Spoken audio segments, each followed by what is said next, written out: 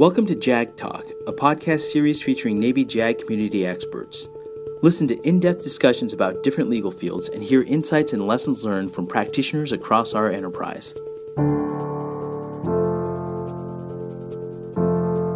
Chapter 7, Lessons Learned and Reflections from Capt. Modzelewski.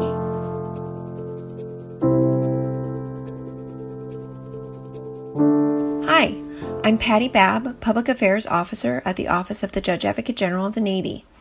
This edition of our JAG Talk podcast series features Captain Moira Modzelewski, Chief Judge of the Navy. In anticipation of her forthcoming retirement, she has generously agreed to share her insights and discuss some of the important lessons she's learned throughout her career. Without further ado, let's dive right in.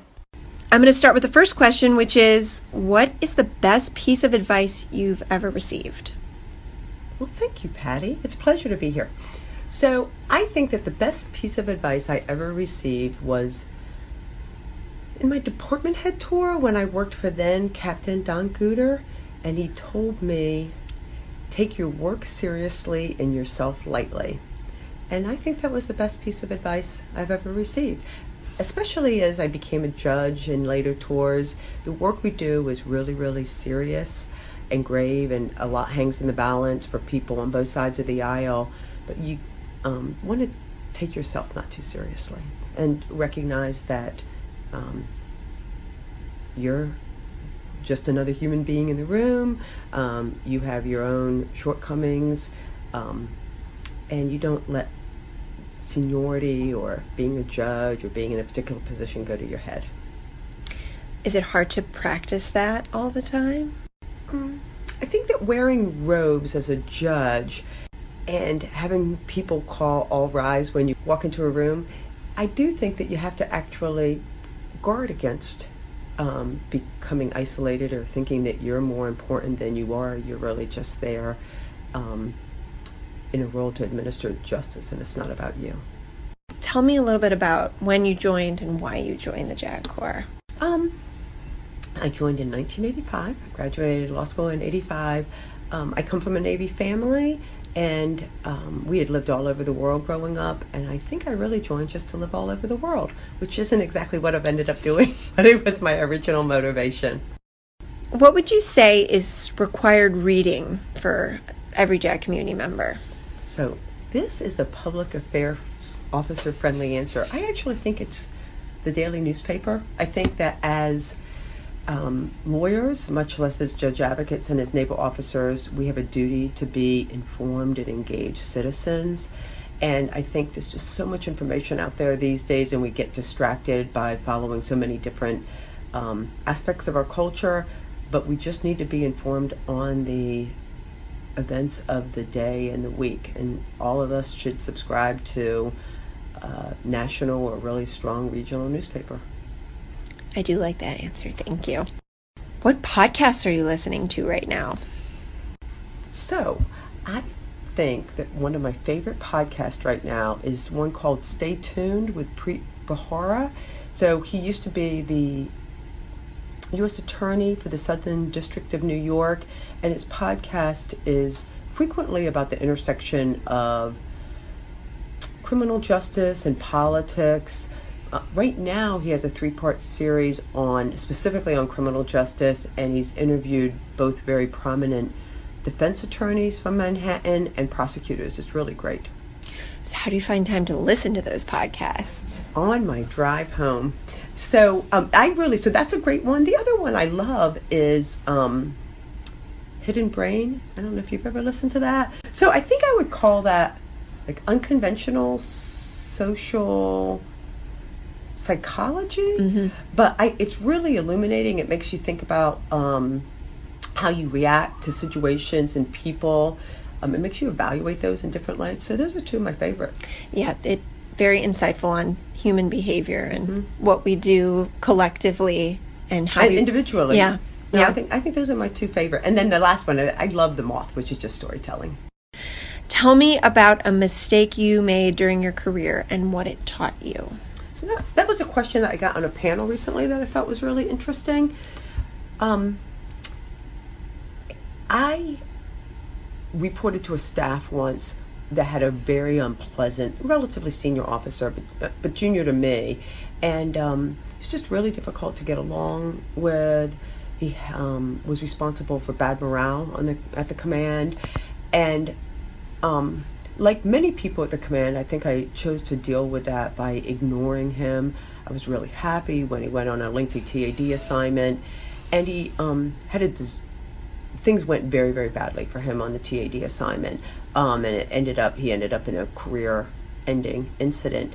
And in hindsight, what I came to realize over the months and really years that followed is he had probably suffered from both depression and alcohol abuse, and none of us at the command had recognized that. And so instead of dealing with him forthrightly or dealing with it professionally, I had just been happy when he left, and I learned a lesson from that, and that is you need to recognize the many forms that depression can take, which is sometimes people not being sad but being angry and difficult, and deal with it more forthrightly. So what would you have said to him? How would you have, because I think sometimes people are afraid to approach someone when they think there might be an issue. And I know we received training on how to approach people who might be having problems. What might you have said to him?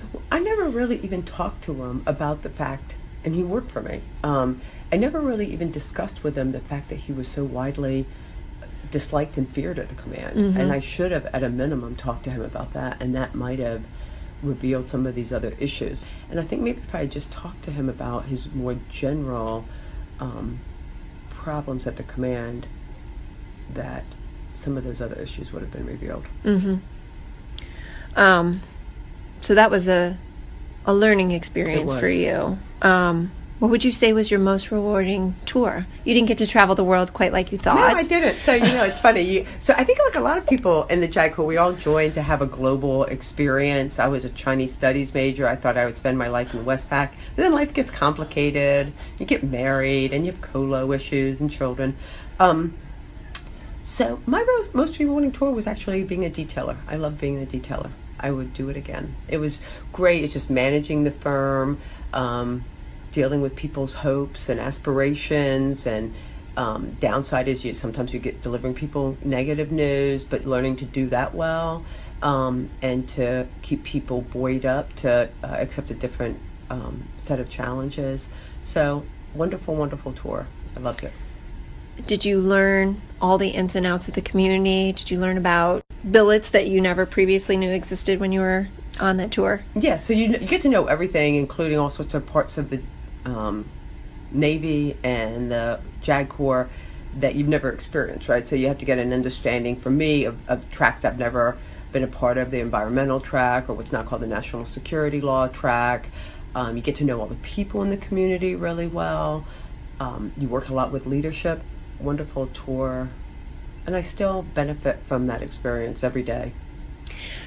To be good, I imagine, in the detailing shop, you have to be a people person. Would you characterize yourself as a people person, as an extrovert? Myers-Briggs characterized me as an extrovert, yes. Yeah, I'm on the extrovert end of the scale. And I think that does help. But some of my best friends are introverts. This one is a particularly interesting question to me, just as a female professional. You're a female leader in the JAG Corps. What advice do you have for young female professionals, not just judge advocates, but as a civilian? I'd love to hear what your thoughts are on the challenges and the opportunities that young female professionals face. What would you tell someone who's just starting out as a young female professional? I would tell them to have a zest for adventure early on, and to do things that are challenging and exciting and overseas early on, because life gets a little bit more complicated. So just to circle back to my experience, I really thought I'd spend my whole career largely overseas.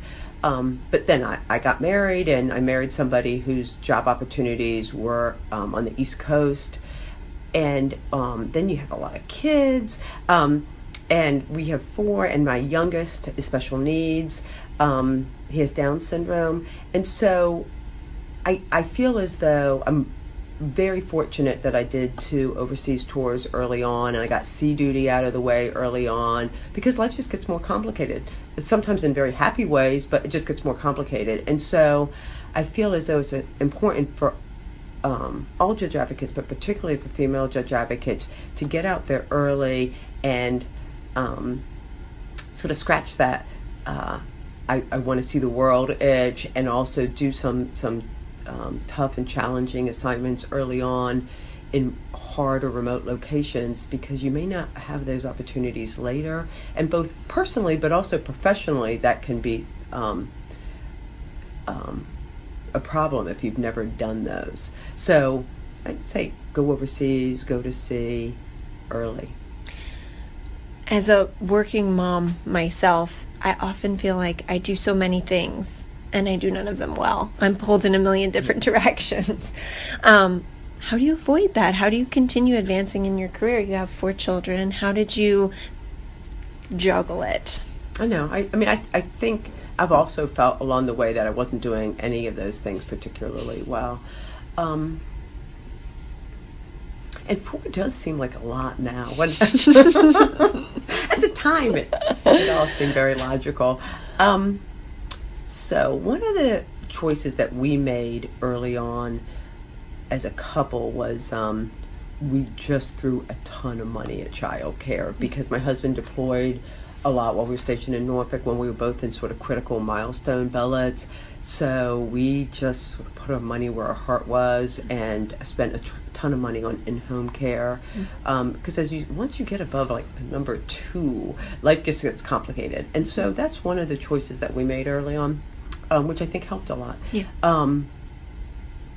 Then I was fortunate, and then my husband retired at 20, and part of it is because my youngest, we had grown up with a lot of au pairs in our life when the kids were younger, and it was time to just have one of us dedicate ourselves to staying home with Sam. And so I'm very fortunate in that Stephen's been home with Sam for much of his life. Where are they located right now? Because I know you're... I'm geobacking. Yes. They're still in Williamsburg, Virginia. What makes you excited about the future of our community? We just had our 50th anniversary. We're in the midst of a lot of transition. What makes you look forward to the future for the JAG community, for the judicial enterprise? So for the JAG community, I think it's just exciting to be at a year when you have a rotation in leadership. I'm really sad to see Admiral Crawford leave, as I hope people are sad to see me leave too, but change is good. And Captain Purnell is going to be great behind me, and the team of Admiral Hannick and Admiral Crandall are going to be just fabulous as well. And so I think it's just a really exciting time to be in the JAG Corps. I hate leaving right now. And in my world, which is surprisingly green, because I deal so much with the Marines in both the trial and the appellate judiciary, it's also a time of change in their leadership. And I've worked a lot with Colonel Lecce over the last 3 years, and I'm so excited that he's the nominee to be the next staff judge advocate for the Commandant. I just think it's a wonderful triad of leadership of the uniformed judge advocates in the Department of the Navy to have. I hope soon Major General Lecce, as well as Admirals Hannick and Crandall. Looking back on the last 3 years as Chief Judge, what has changed the most? What are some things that... So the scariest, but most exciting, is the Military Justice Act of 16, which I think is our biggest challenge in the year ahead. It was submitted to Congress as really this huge, comprehensive reform of the UCMJ. What emerged from Congress is something a little bit less than that, but still really sweeping changes. And so that's changed a lot. I think we're all grappling with that. We're training for that. And it will be really a challenge for the JAG Corps to just seamlessly transition to the new rules on the 1st of January. We want to do that without hurting any clients, without hurting any cases. And so that's the challenge ahead. Tell us about your retirement ceremony on the 12th of July. What can we look forward to for those of us lucky enough to attend? think it's going to be a lot of fun. Low-key, Colonel Lecce is going to be my retiring officer, and for those who have had the opportunity to see him preside, he's a great mixture of formal and funny, wisecracking and sincere. Does he have good material to work with? There's a lot of material to work with. I hope he's not soliciting from the field. We've known each other since we were JOs together. We were both taught at the Naval Academy back in the early 90s. So he was a captain and I was a lieutenant. And we've been through 3 years together here in Building 58. I think that'll be really fun. And then lots and lots of my peers have retired because I've overstayed my welcome. But a lot of them, I think, will show up for the ceremony. So it will be something like Old Home Week. Everybody should show up and see friends from the past. Well, thank you so much for participating in this podcast. It's always a treat to sit down with you and chat, and we're going to miss you very much. I think our Tuesday Sync Briefs are going to have a completely different feel without you there. So we will be. Well, thank you, Patty. We will miss you. I love podcasts, so I love being part of one. Thanks. Thank you. You have been listening to JAG Talk, a podcast series featuring Navy JAG community experts. Visit jag.navy.mil for additional chapters of this podcast series. Thank you for tuning in.